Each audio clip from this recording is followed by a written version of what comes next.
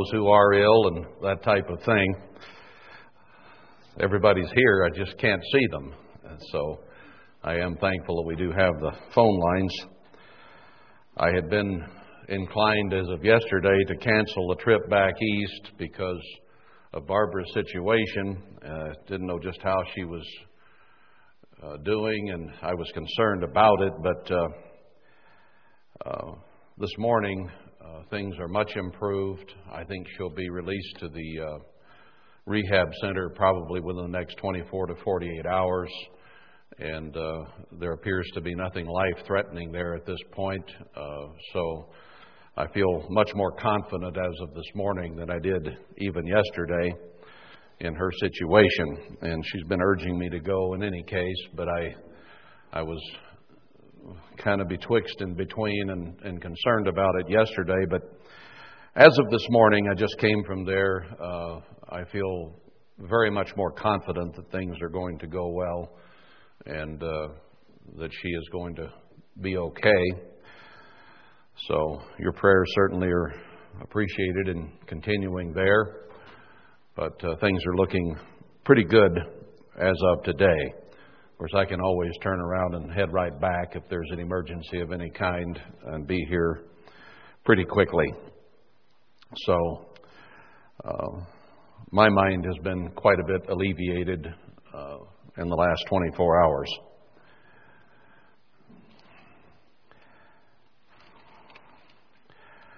So all of those from here in Points East, the trip is still on. I'll probably be leaving tomorrow afternoon sometime and be in Omaha and then in Michigan and down into Ohio and maybe Tennessee. I'm not sure yet on some stops, but we will proceed on that basis for the moment. All right, I think that's about all there is to announce at the moment, so let's get back to the Psalms. We came down to chapter 29 last time, and we'll pick it up there. Remember also, it's kind of a theme through these first two sections that much of this is direct prophecies of Christ and what He would go through as a human being. And then secondarily, it certainly echoes what we go through as well. Not just David or the one who wrote the psalm particularly, but Christ inspired them to write, and He knew that they would be specific prophecies of His life. And of course, His life was lived on this earth in great part to go through what is slated for all of us to go through. He had to come and go through human living, human exasperation and frustration, sorrow, pain, temptation of every kind, just as we do. There is a plain statement in Scripture that He was tempted in all points like as we are, and yet sometimes I find someone who does not believe Scripture and think, well, He couldn't have been tempted like we are because He was God. No, the Scripture plainly says He was tempted in every way, just like we are. And there was always the potentiality of sin there. Otherwise, we do not have a Savior who understands us, or a high priest who understands us, because He came here with the specific purpose of coming to understand on a personal level what we go through. So much of that is recorded here in the Psalms, you'll notice as we go through. He says here, give to the eternal, chapter 29, O you mighty, give to the eternal glory and strength, or ascribe those things to Him. Recognize that He has them. Give to the eternal the glory due to His name. Worship the eternal in the beauty of holiness.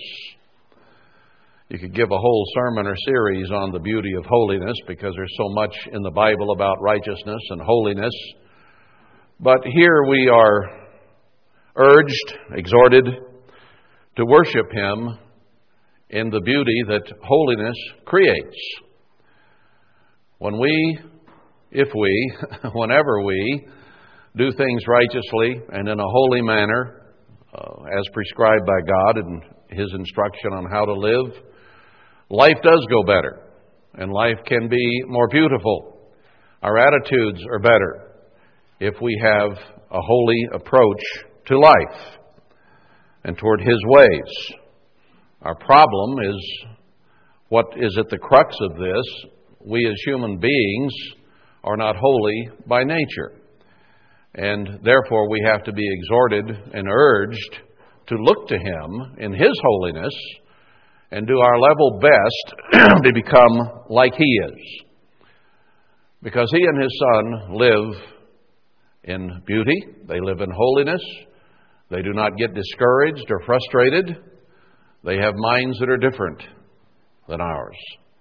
And we look to that change someday, and we're trying to be holy now, and it's an uphill battle daily to have holy, righteous attitudes and thoughts.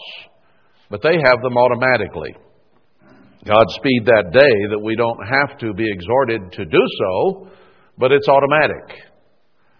And since it is automatic, is a very great reason Christ had to come to this earth and live in a situation where it was not automatic, where He had the downward pulls just like we do, and therefore was tempted in every point, not just a few, but all of them, like as we are. To be our mediator, to be our high priest, to be the one who goes to bat for us, in that sense, with the Father, He had to know exactly what we deal with from personal experience. So He is not unfeeling. He is not without compassion. He understands. But I'm thankful that He's there now at the right hand of His Father, pulling for you and me. And He says, Father, I was there. I know what it's like. The Father loves us too, as He said, but He adds a valuable part to the equation by having been here and suffered what we suffer. The voice of the Eternal is upon the waters. That's symbolic in the Bible of the people. The voice of the Eternal is upon the people of this world. The God of glory thunders. The Eternal is upon many waters. So He's concerned for everyone. As quoted in John, He so loved the whole world that He gave His only begotten Son that we might have everlasting life. So He has a plan, not all enacted right now as we know, to eventually save the vast majority of mankind, even those dead and gone, through a resurrection to the flesh, when they will have opportunity to learn of His ways without Satan around, and conditions will be better than they are today, and they will have opportunity to grow and to qualify under far better circumstances than us. God is only calling a few now, obviously, and it is harder now. I think we all recognize that, but the reward is also greater. Bet a penny, win a penny.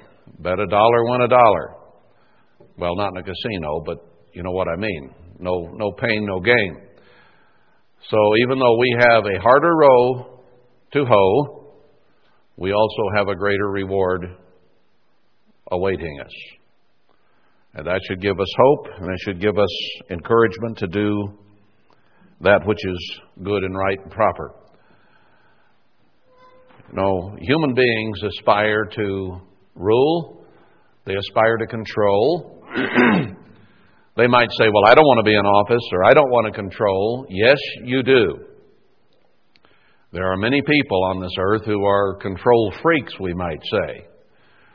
And we do want to control those things around us. We want to control our families. We want to control our mates. We want to control. It is innate within us. So why do we have trouble with people trying to get offices in churches and so on, and political office? Because of power and control. Now, women might say, I don't want to be the head. I don't want to control my husband. But then once in a while one of them will say, you may be the head, but I'm the neck. And I can turn the head where I want it to go.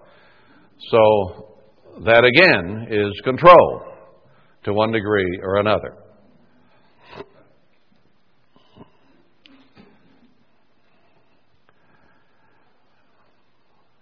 Anyway, where was I when I went there? Verse 4, the voice of the Eternal is powerful. The voice of the Eternal is full of majesty. The voice of the Eternal breaks the cedars. Yes, the Eternal breaks the cedars of Lebanon. The cedars sometimes are referred to as churches.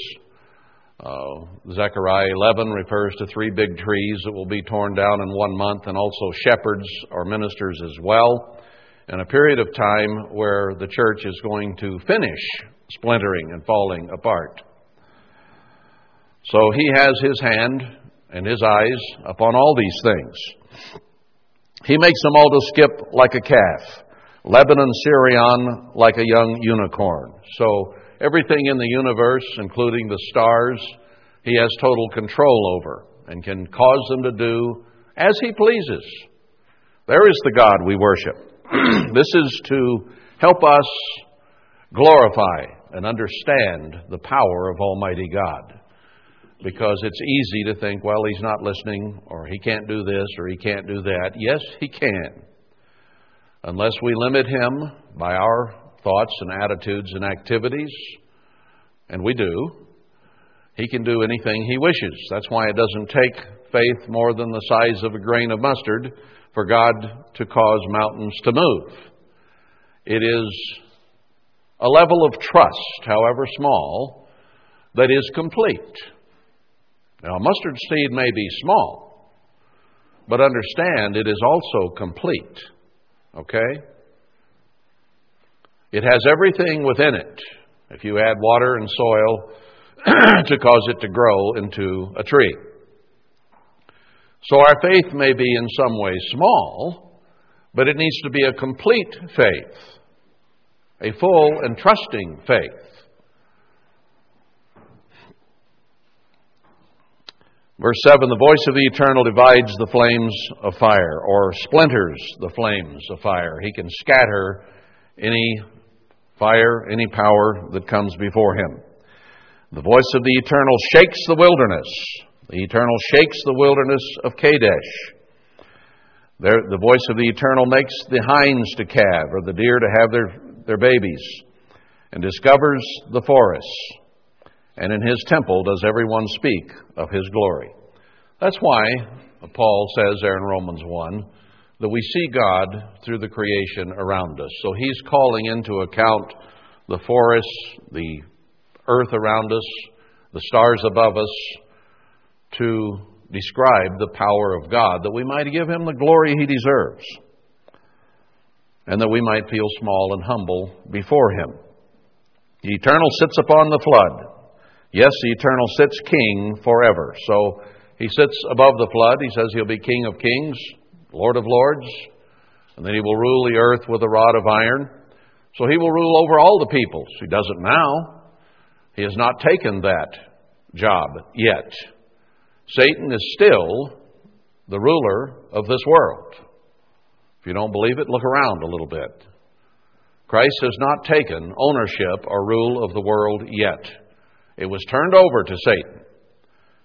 And God has allowed him to rule the earth to this point.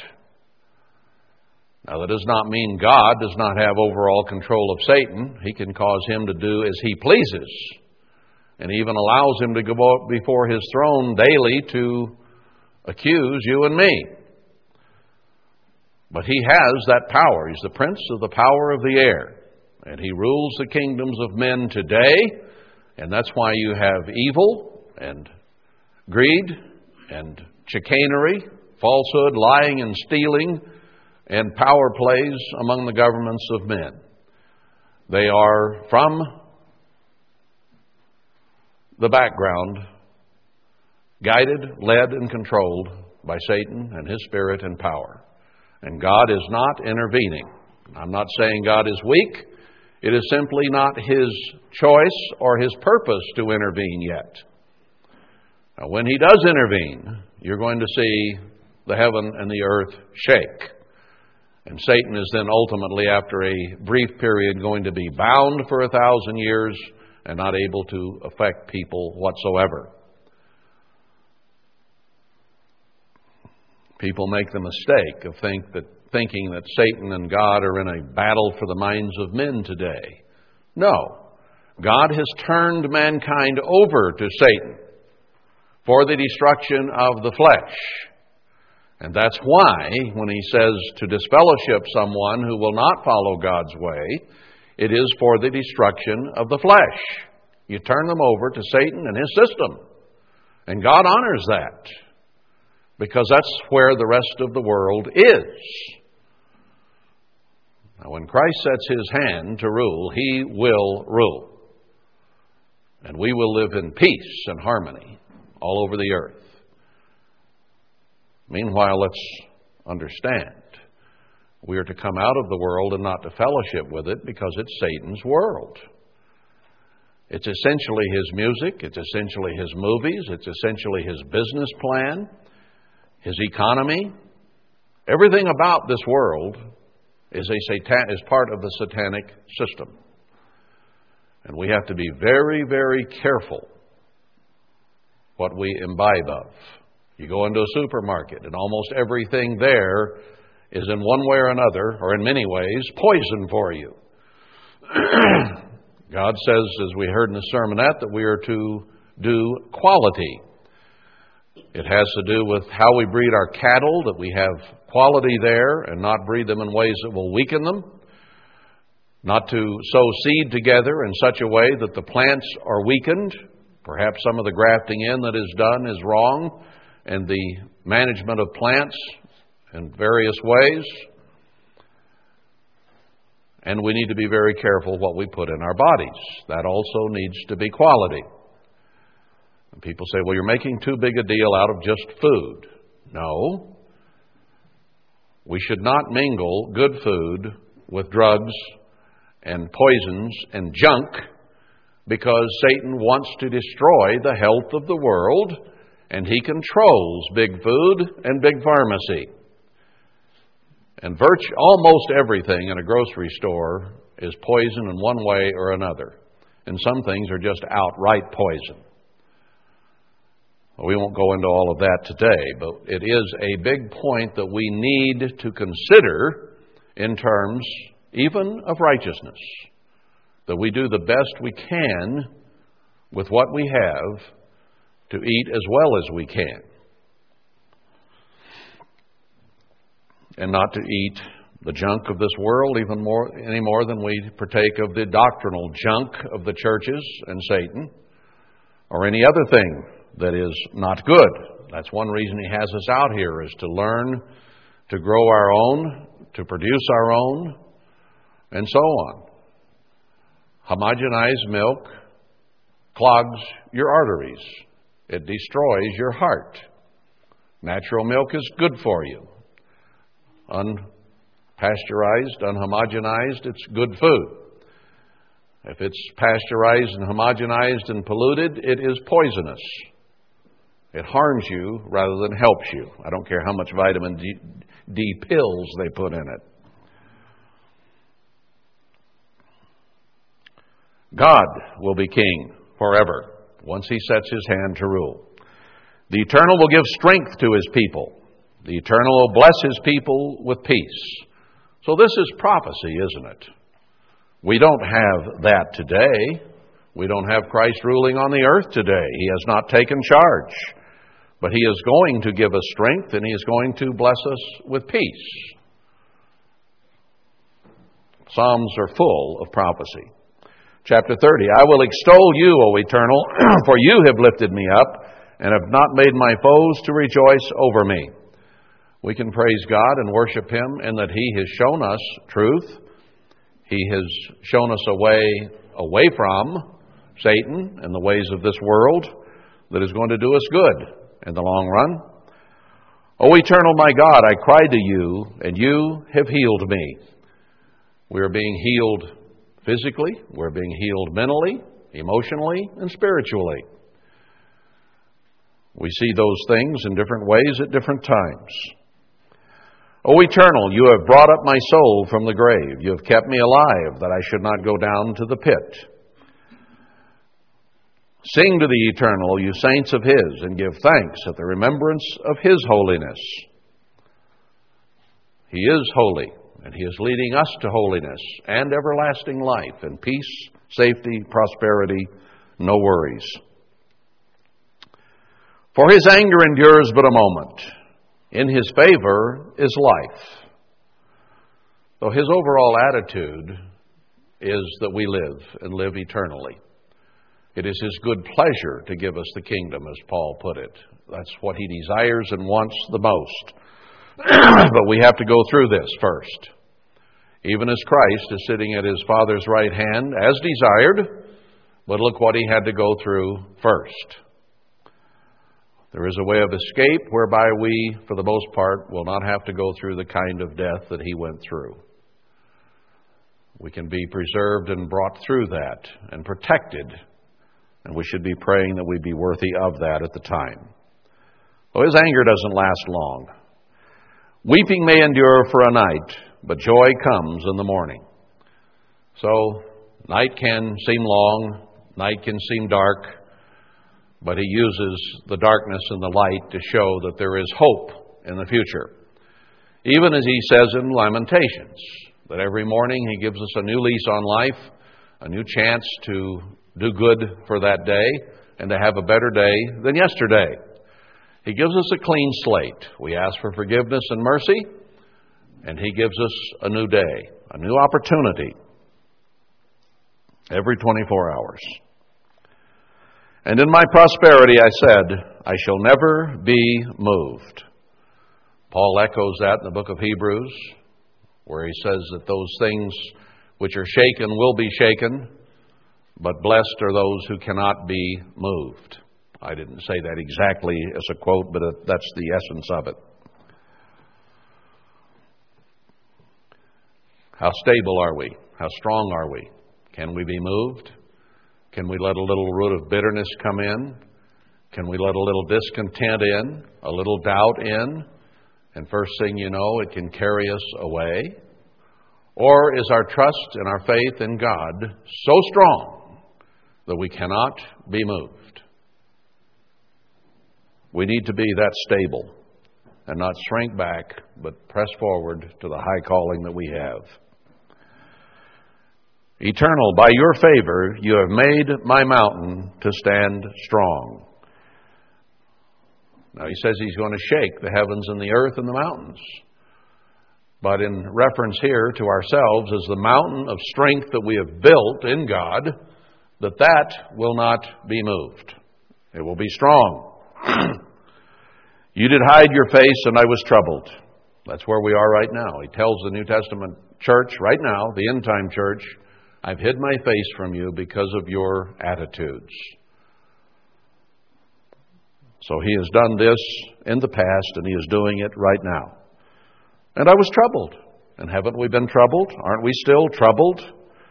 Because we're not getting the kind of attention from God that we would like to have. And yet the ball is in our court. He said, I blessed you. I shined upon you. I called many. And you took it for granted. Now I've taken it away. And my face is turned from you. All you have to do is turn back to me wholeheartedly, and I will turn and bless you. So we might let ourselves get in an attitude about why God isn't giving us more blessings. But He explains it to us. He tells us why. So the ball is in our court to perform. And then He will turn and perform. He does tell us, you will turn to me early. But it won't take too long until we go through what we're having to go through as a church. I mean, the overall church of God as well as our own little group. And then we will turn. But it takes trouble. It takes tribulation and trials and difficulties to cause us to turn. As long as He leaves us alone and we just waltz on through, we're not going to change our attitudes. So it's a difficult thing. when you're not getting the answers from God you want, it's easy to start to get in a little bit of an attitude. And yet when you read the Scriptures carefully, you find that it's our fault, not His. So don't allow yourself to at all get bitter or turned off or jaundiced or in an attitude at all about God. Because it isn't His problem, it's our problem. But overcoming it is the hard part.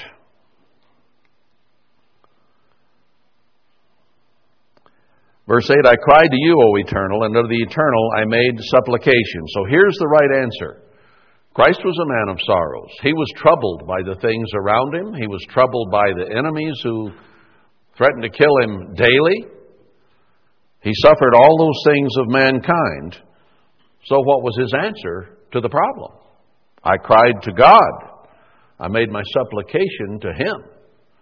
He took the time to meditate on the works of God and to talk to Him and to get the strength and courage that he needed. What profit is there in my blood when I shall go down to the pit? What good is it that my blood be shed? Shall the dust praise you? Shall it declare your truth? A living dog is better than a dead lion, as I think Solomon put it in the book of Ecclesiastes. We need to be praising God now while we're alive. Once we're dead, that stops. Hear, O Eternal, and have mercy upon me. Lord, be you my helper. So we supplicate Him. We turn to Him. We talk to Him. You have turned for me my mourning into dancing. You have put off my sackcloth and girded me with gladness. So in times of trouble, we turn to God, and we can expect that things are going to improve. I know I can be troubled, and if I'll go out and take some time and really talk to God and think things through, my heaviness turns back into positive, hopeful approaches. That's what it takes to get back in a right attitude. To the end that my glory may sing praise to you and not be silent, O Eternal my God, I will give thanks to you forever. So a thankful, hopeful attitude feels good. A discouraged, self-pitying, miserable, frustrated attitude feels really, really bad. Isn't it a strange thing with human beings that we know how bad feeling sorry for ourselves and wallowing in our misery feels, and yet we indulge in it anyway? Instead of going to God and getting the strength and the courage and the hope we need. Now, eventually we'll go there if we're converted, and we know we need to do that. But sometimes we like to have our pity party and wallow in our own problems for a good long while before we're ready to do something about it. It's kind of like hating somebody. They don't know what's going on in your mind, perhaps. They don't know you're thinking down about them unless you show it. But who does it hurt? Hurts you.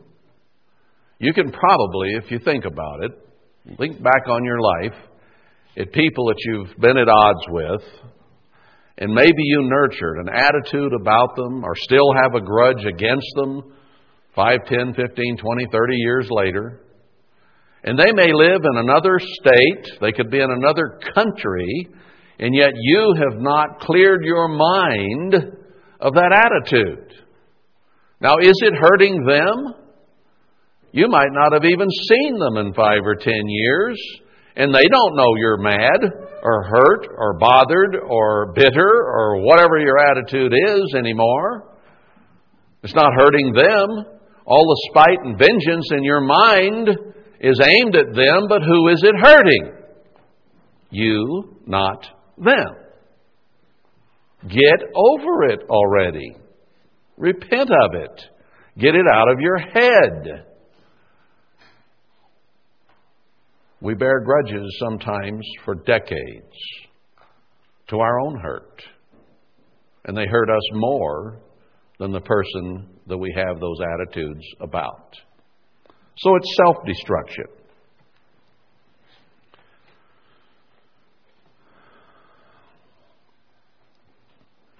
Let's see, where was I here?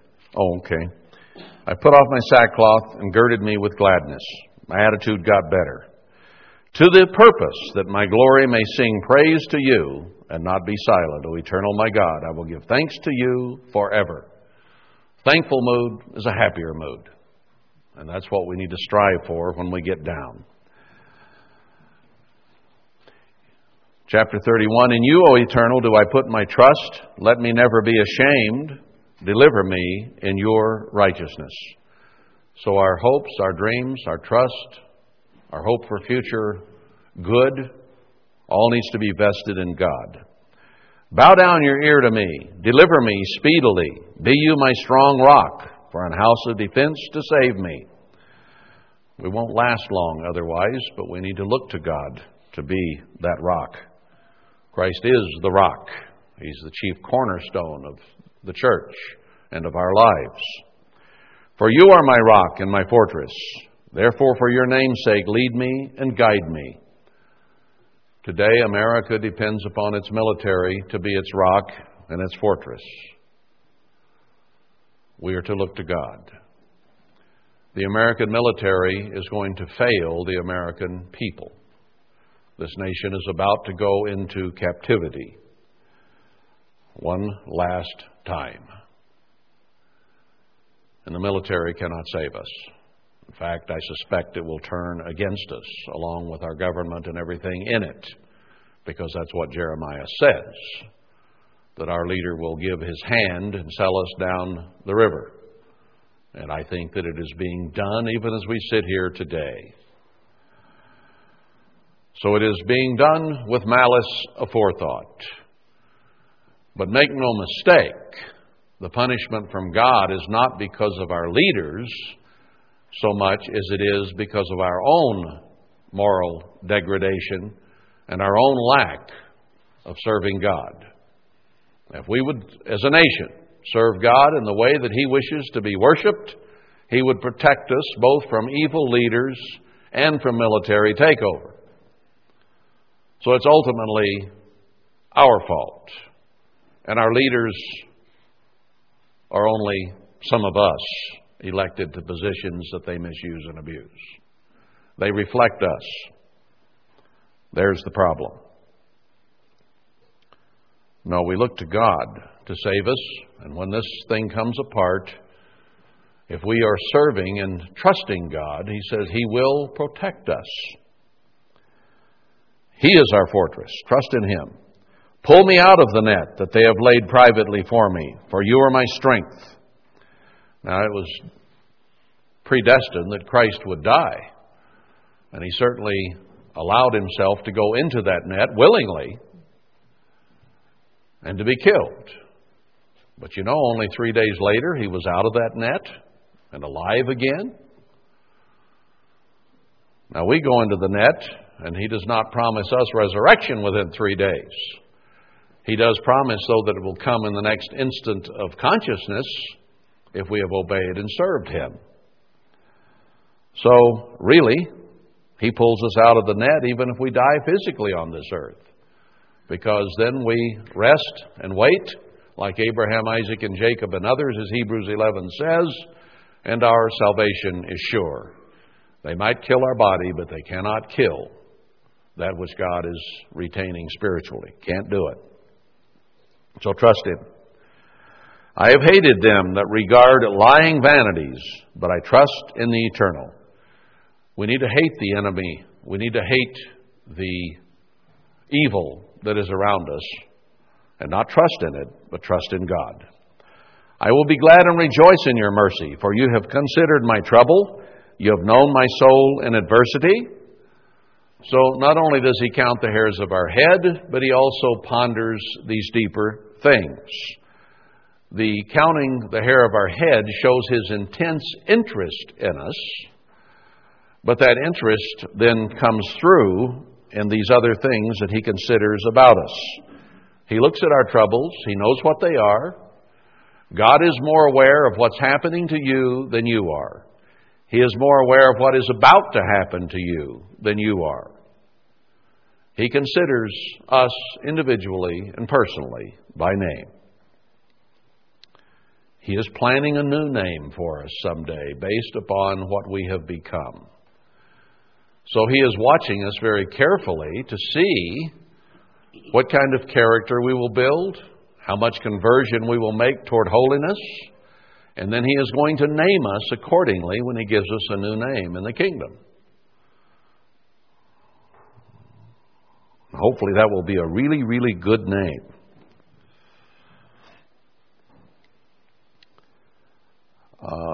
You've not shut me up in the hand of the enemy. You've set my feet in a large place, or as Jameson, Fawcett, and Brown says, a place of safety.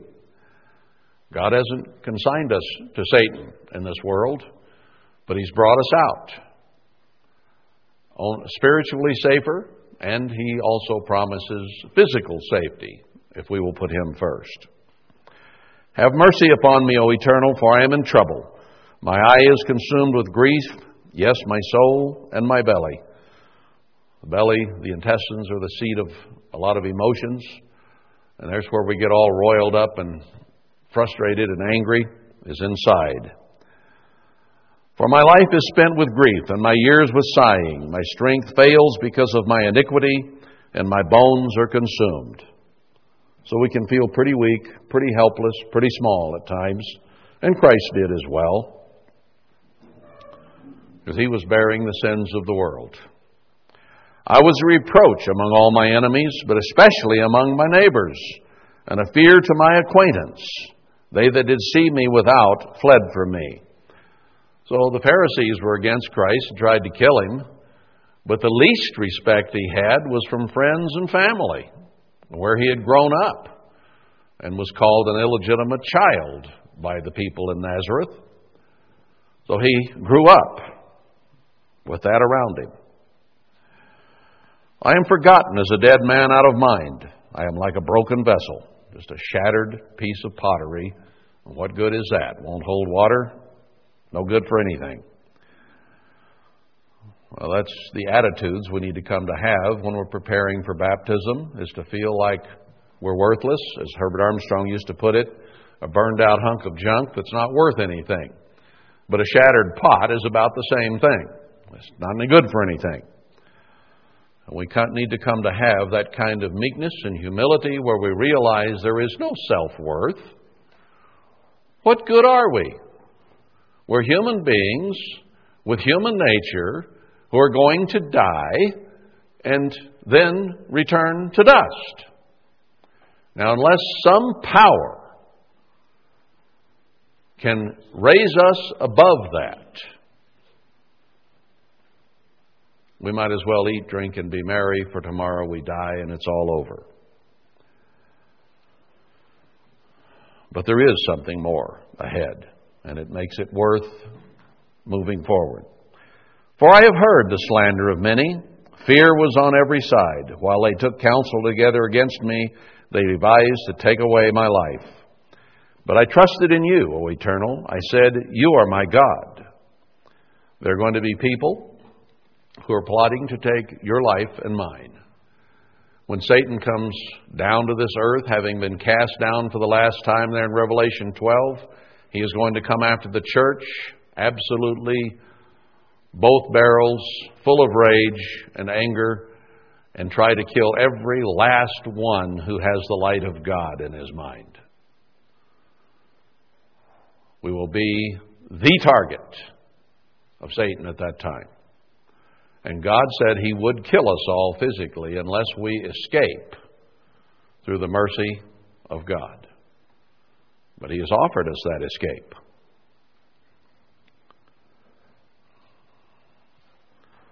So this isn't just about David and his foes or Christ and His woes. It's about us.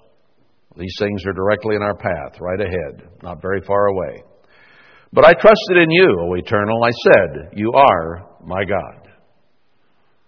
I have no other God. I will put no other God before You. I will not make an idol of myself and do things I want to do that are contrary to Your way. Because when we sin, it is a form of idolatry. It's putting ourselves ahead of God. Our desires, our flesh, our wants. We may even say our needs at times. But putting yourself ahead of God is idolatry, breaking of the first commandment. You are my God. I do not worship myself. I do not put myself ahead of you. My times are in your hand. My life, the time that I live on this earth, is in your hand, not my own. How many times have I said we have to turn our lives over to God and trust Him in every way? That's what faith is all about. And here we find it in the Psalms. Deliver me from the hand of my enemies and from them that persecute me. Make your face to shine upon your servant. Save me for your mercy's sake. But when we come to this attitude with God, He's going to turn His face not from us, but back to us and shine upon us and remove our sins as a cloud, as Isaiah 44 says. And what happens when you remove the clouds? The sun shines. God's going to shine upon us. Let me not be ashamed, O Eternal, for I have called upon you. Let the wicked be ashamed, and let them be silent in the grave. And He is going to allow most of the people on this earth to die within the next few years. And we can be saved out of it. It's all prophecy through here. Let the lying lips be put to silence. And they will be. 90% of the people roughly on this earth are going to die. I'd say just pick a number within the next 10 years. Maybe more, maybe a little more, maybe a little less. I'd bet on the less side if I was betting money on it, but I'm not trying to set a prophecy here. I'm just saying this is very close. When you see what's happening in this nation and the world and the economies and the military issues that are becoming more and more obvious day by day now, not week by week, but daily. The leaves are coming on the trees, as Christ said to watch, and know that the time is near.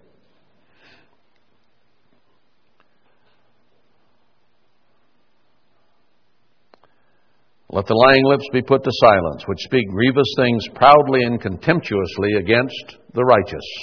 We're going to become public enemy number one. The whole world is going to hate the people of God. There won't be very many people of God, and they're going to all worship the beast except those who go God's way. And they're going to hate us with a passion. Count on it. It says so right here. Oh, how great is your goodness, which you have laid up for them that fear you, which have worked for them that trust in you before the sons of men. Our delivery is not now, and life can be frustrating now. But God says, hey, I'm going to take care of you if you'll do it my way, in spite of everything in front of you. You shall hide them in the secret of your presence from the pride of man. Man is going to rise up in pride and say, I'm going to rule the world. And indeed, the New World Order will rule for a very short time, but with feet of iron and miry clay, it will fall apart because of power struggles within and greed and vanity and the ego and pride of men. It won't last. When Christ sets up His kingdom, it will last from then on. But man's will not, even though it's going to come. He's going to hide us from the pride and the power of men. You shall keep them secretly in a pavilion from the strife of tongues. Everything that's going to be said about us and against us and try to kill us, God can protect us from. And He's created a pavilion called Zion to do that in. Blessed be the Eternal, for He has showed me His marvelous kindness in a strong city. For I said in my haste, I am cut off from before your eyes. Nevertheless, you heard the voice of my supplications when I cried to you. I said in my haste, my first thought was, I'm cut off from God. God's not paying any attention. Now that can be our initial reaction when things don't go well or when enemies turn against us. But your second thought then is, nevertheless, You heard my prayer. So we can immediately react in fear and frustration and disbelief, but we need to have another thought beyond that. O love the eternal, all you his saints, for the eternal preserves the faithful and plentifully rewards the proud doer, that is, with death and destruction. Faithful means what? Full of faith. Will he find faith on the earth? It is going to be a very rare commodity. The whole world will put faith in the beast power that is arising, and very, very few will put them in Almighty God. How weird is that? Shows you the power of Satan and the diabolical nature of mankind. That we cannot look at the creation around us and above us and say, I'll worship the one who made this, instead of the one who makes this new world order with a new currency that everybody is going to bow down before so that they can eat. God tells us if we will obey Him, put Him first, and serve Him, we will eat without money, Isaiah 54. Wine and milk without money. Won't need it. He'll take care of us. Wow.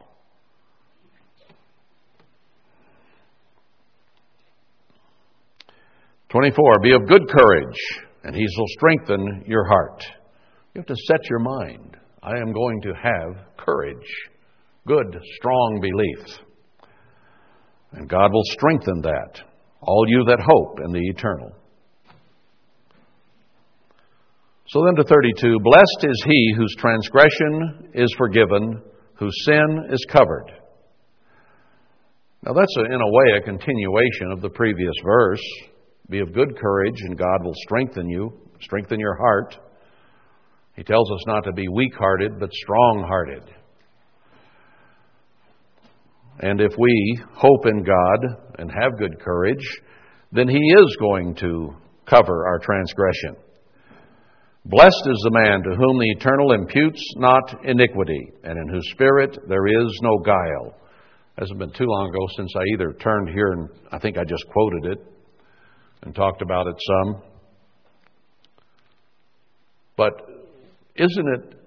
wouldn't it, could it be such a wonderful thing to have the faith and confidence that Paul came to have at the end of his life, where he said, I've run the course, I finished, my reward awaits me. And he had full faith, hope, and confidence in that, knowing that he had done the job right. Now, Paul had his problems, he had his weaknesses. He said the things he wanted to do, he didn't do, and the things he didn't want to do, he wound up doing. So he had a continual battle with himself. That doesn't mean when he said, hey, I finished it, I got through it, that he didn't have a struggle to get there. We have a struggle too.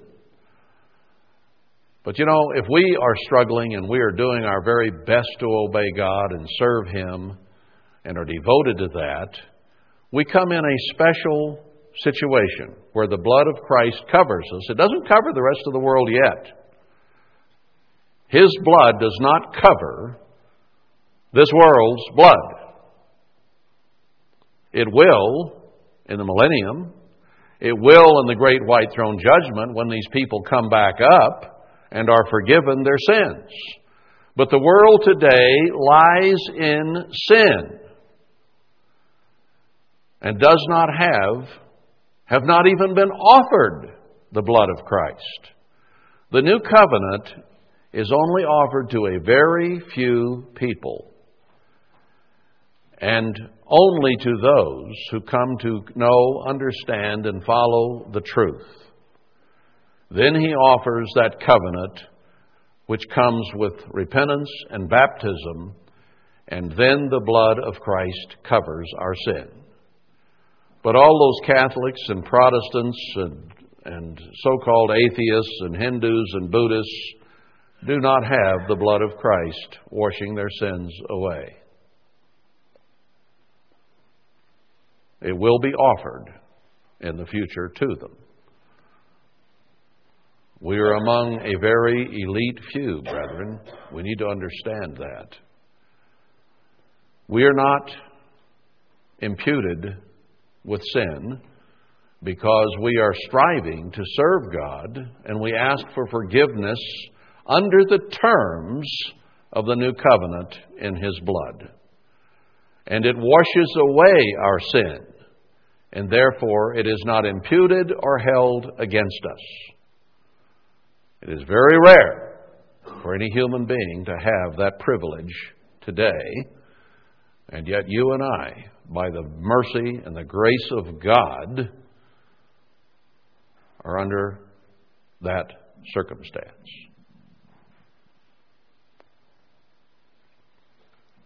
Can we realize what a blessing that is? Most of the population on the face of this earth is about to die because the wages of sin is death. And their sin is not forgiven, therefore they will die. They will have a resurrection in which their sin will be forgiven, and then they will be taught the truth, and most of them will accept it without Satan around. Do we think about that? Do we realize that? Do we really grasp it? What a special opportunity that you and I have. It's not being offered to many. And there are a lot of people who are deceived and think they're under the new covenant, and they don't even understand the new covenant whatsoever. They think that everything that God ever taught and all of His laws and statutes and judgments are done away with, and they're just happy under grace and have no problems, and their salvation is secured. What a great deception Satan has put on Israel. See, the Hindus and the Buddhists are so far removed, there's no question. But those who seemingly accept Christ and accept the Bible are the ones who needed the most deception. So we Israelites who have the Bible and have promoted the Bible, but don't believe much of anything it says as a nation, as a people, are in great jeopardy because we have the Word of God and yet don't even understand. But didn't Christ say He spoke in parables so that they could not see and understand, lest they die because they wouldn't follow it? Now, He tells us in Jeremiah not to even pray for this nation. That's direct instruction from God. God bless America, we sing. And God says, don't. It is not blessed. It is not forgiven. It will go into captivity. Sad but true. Don't even pray for it. It is not within God's will, and He will not answer it to bless or protect this people. Why in the world would God bless America with all of our sin and degradation and decadence?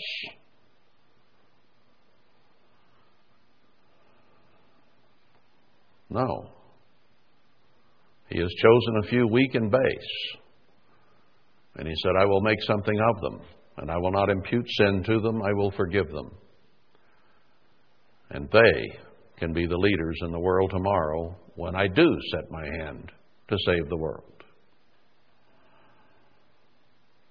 God has mercifully kept the knowledge of His truth from the majority of the Israelite nations today, so that He might save them in the end. As Romans 11:26 says, all Israel shall be saved. Not now, it's later. So, we here are among those very few to whom God does not impute sin today, in whose spirit there is no guile. When I kept silence, my bones wax old through my roaring all the day long. For day and night your hand was heavy upon me, and my moisture is turned into the drought of summer. I'm all dried up. I acknowledged my sin to you, and my iniquity have I not hid. I said, I will confess my transgressions to the Eternal, and you forgave the iniquity of my sin. Selah. For this shall every one that is godly pray to you in a time when you may be found. And he tells us, I think it's in Isaiah, to seek the eternal while he may be found. Surely in the floods of great waters they shall not come near to him. Do you realize that he is still available to us? But there is coming a time when he will not be found. 90% of the church of God is going into the tribulation. And when they seek him there, he will not be found. He will allow them to die, to be martyred, to be killed. Satan knows every person who is in the church of God today. They have the light of God's Spirit, however dim or however bright, and he can recognize it. He even knows us by name. I have been identified personally many, many years ago, decades ago, by a demon-possessed person who knew my name and had never heard my name or seen me. It's incredible.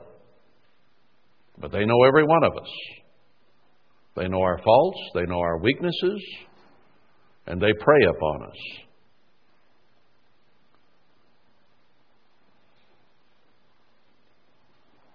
We must acknowledge our sin and turn to God so that we can be protected. Because Satan knows who we are. And everyone who has the light of God, who goes into the tribulation, I think probably, very likely, will all be martyred. That's why he says, pray that you be counted worthy to escape these things. Because the rest are going to be turned over to Satan. And he knows them. He knows where they are, knows their names. We do not want to be in that position. We need to serve God with our whole heart and pray that our iniquity not be imputed, that we be forgiven, and that we be counted worthy to escape what is coming. And we can. This is not a hopeless cause. He has offered that to any who will seek him.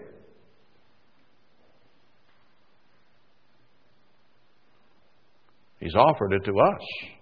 Not many people are even aware of it, but we are. So we have opportunity. So let's acknowledge our sins before him and accept his forgiveness. Verse 6, for this shall every one that is godly pray to you in a time when you may be found. Well, that's where I took off on that. Because he will not be found by those people who go into the tribulation. Now it says there in Zechariah, what is it, about chapter 12, I think, that about 30% or a third will repent in the tribulation. But even though they repent, that does not mean that their physical life will be saved. He that seeks to save his life physically will lose it, but he who is willing to give it physically will save his eternal life. So if they do repent there, they probably will die, but their eternal life will be saved. Now, if we choose today to serve God, then our physical life will be preserved, as will our eternal life. You can have your cake and eat it too. We can accomplish both.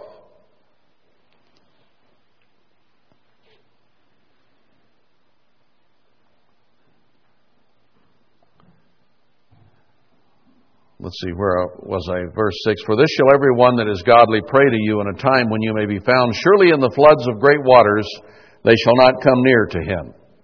When the peoples of this earth are turned loose in the hordes of military and dog-eat-dog, trying to take food from each other, they're not going to come near to God. He won't be found. But for us, he says, you are my hiding place. You will preserve me from trouble. You shall compass me about with songs of deliverance. Selah. I will instruct you and teach you in the way which you shall go. I will guide you with my eye. That's why I even started the New Testament church, to call out people and to use that church as an organized thing to help show us and guide us in the eye of God. That's why we're here today, is to consider these Scriptures, to talk about them, to encourage ourselves, to understand better. Be not as the horse or as the mule, which have no understanding, whose mouth must be held in with bit and bridle, lest they come near to you. Somebody comes galloping up on a horse. If they have no control with the bit and bridle, the horse may run right over you. It's happened. We should not have to be controlled with bit and bridle. No one should have to control us. We should learn self-control. We should be able to follow God's ways ourselves. You, with a little child, have to be very, very careful and attentive to make sure that child learns the things it needs to learn as it grows up. It's a continual battle to guide them, to lead them, until they learn self-control. And the more they grow and the more they mature, the less control they need. The problem is that when we reach a certain age as children, we suddenly think we know everything and our parents don't know much. And we think we have self-control, and we really don't yet. So it becomes a battle. Now, the same can be true in our spiritual lives. When we're new, we're eager, we anticipate, we're more humble, we're more meek, we're more willing to be taught and to listen to all these new things. But then there comes a point where we think, well, I know it all now. I've been there, done that. I don't need to listen to anybody teach me anymore, because I know it all. That means we're spiritual teenagers who probably don't really even know all the questions yet, much less the answers.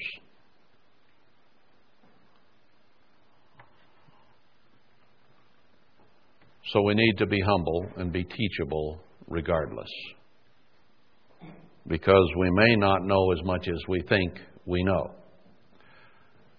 Harken back to prior to 1986, when we thought we were secure in the truth, we were keeping the Sabbath and going to the feast, and everything was hunky-dory, and we were going to jump a plane when the call came, go to the place of safety, and everything would be hunky-dory. We thought that leading up to 75, and they picked various dates since. Just gone on and on, hasn't it? We didn't know what we didn't know. We didn't even know the questions. It's only been recently that I began to understand, beginning really in 1996, what had happened to the church and why.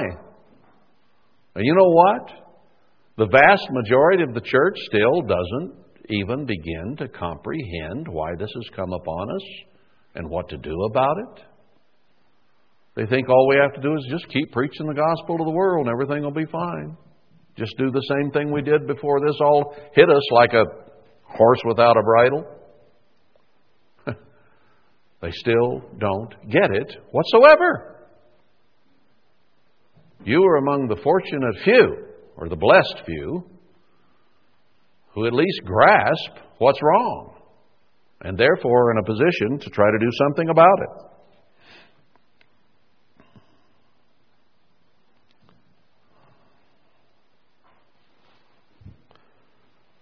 Let's see.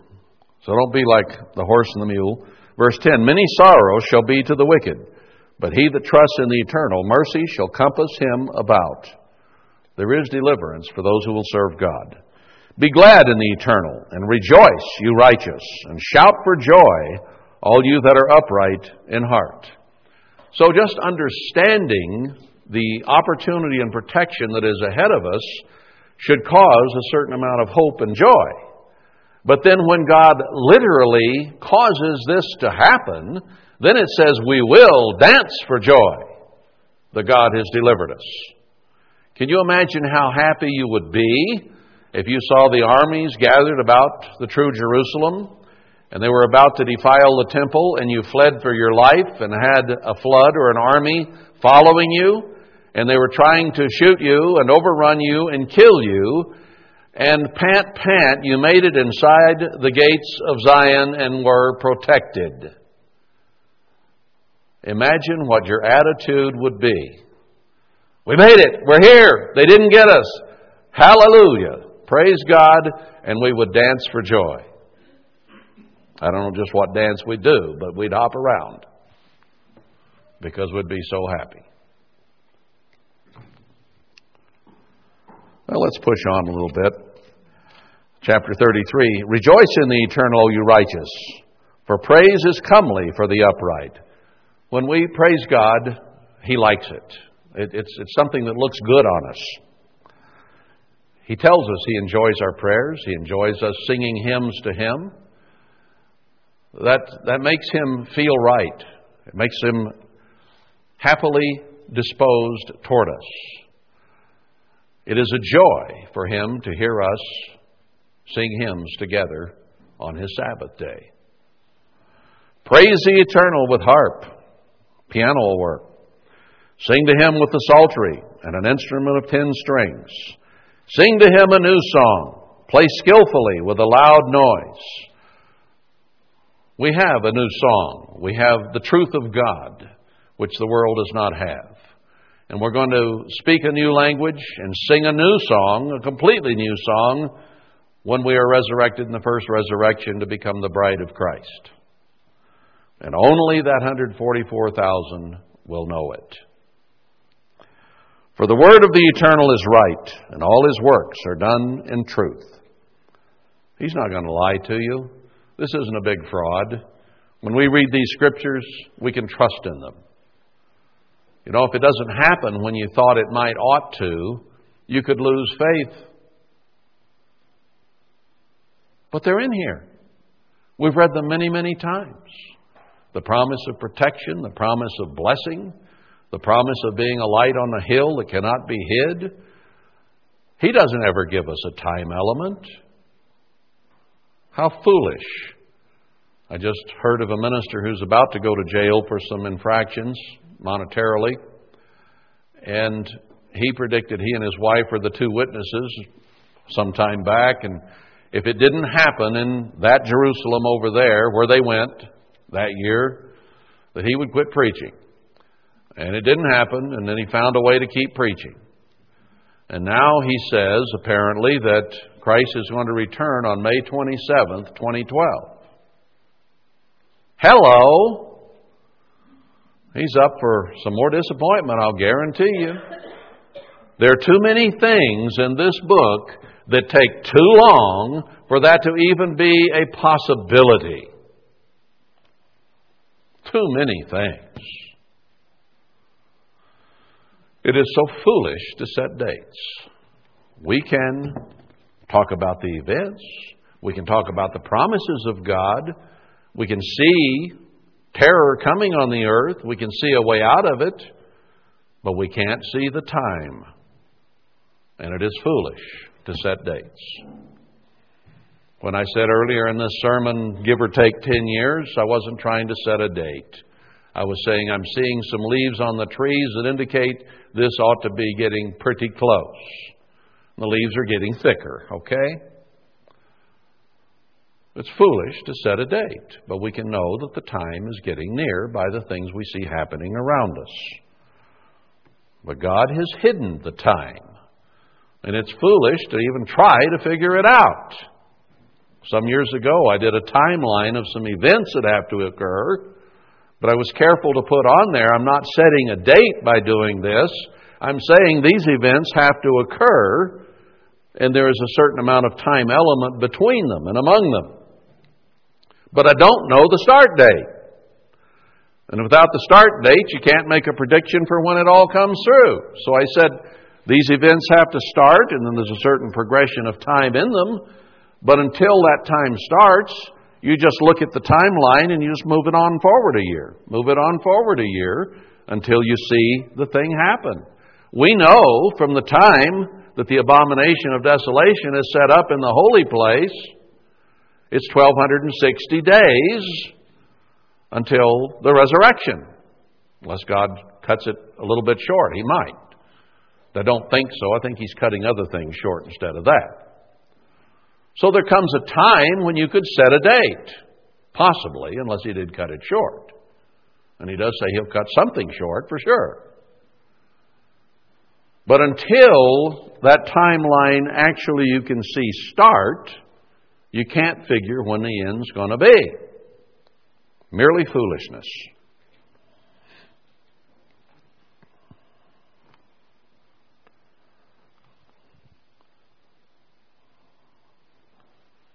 Let's see. Verse 4 is what set me off on that. For the word of the Eternal is right, and all His works are done in truth. We can depend upon this word and these promises that He makes to us. We just don't know exactly when they're going to come, but they are coming. Mark His word. He loves righteousness and judgment. The earth is full of the goodness of the Eternal. The beauty of His creation is all around us.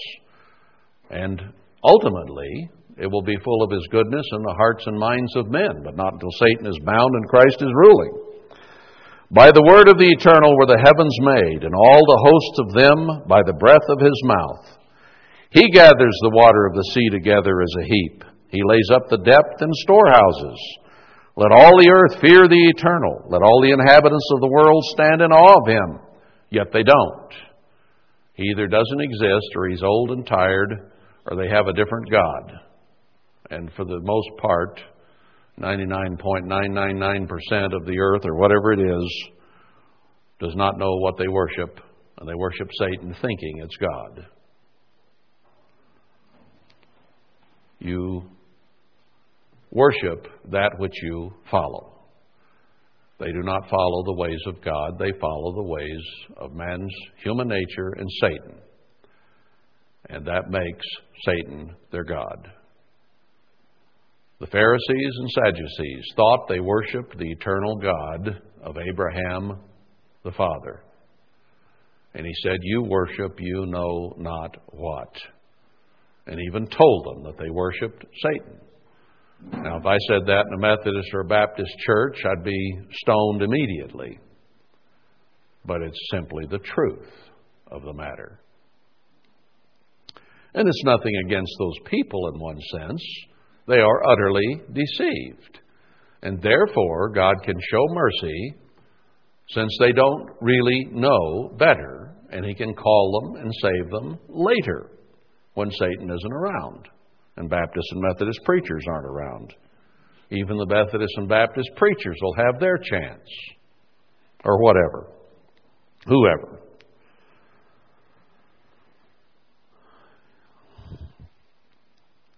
Verse 9, for He spoke, and it was done. He commanded, and it stood fast. The Eternal brings the counsel of the heathen to nothing.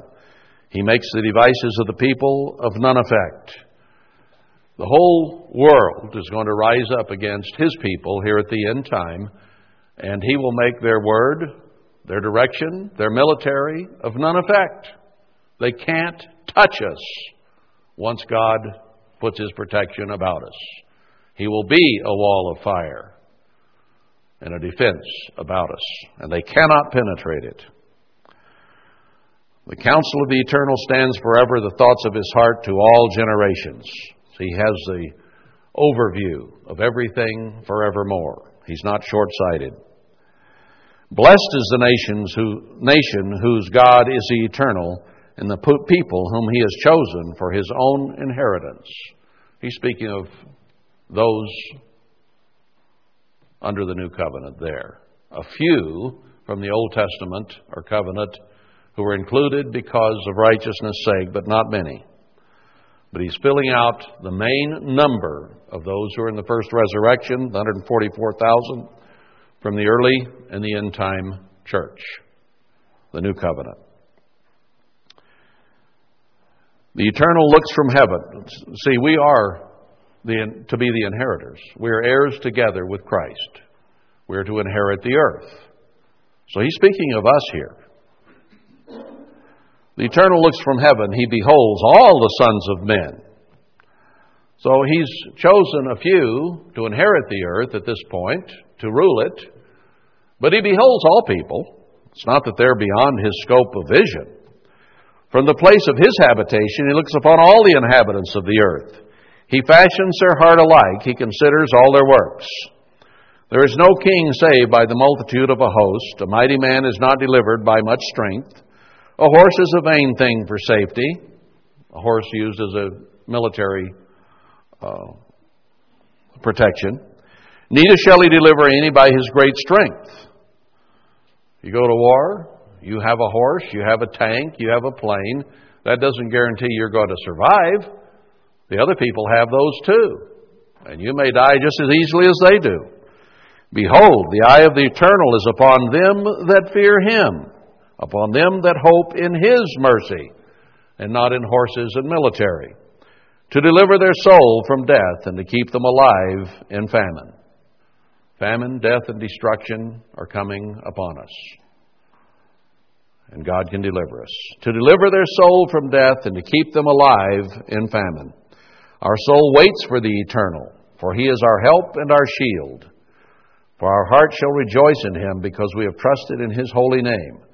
Let your mercy, O Eternal, be upon us, according as we hope in you. See, this is written from a time of trouble, trial, tribulation, and non-deliverance, but it's looking forward to the time of deliverance. As we proceed through the Psalms, you're going to begin to see a time of deliverance. You're going to see these things fulfilled in the Scripture. So we are today looking at it from a time standpoint of God having turned his face from his church, his inheritance, but he will turn it back as we serve him. He will protect us. He will guide us through it. And he will deliver us, even though that deliverance has not yet occurred. But it is coming, and we can trust in that.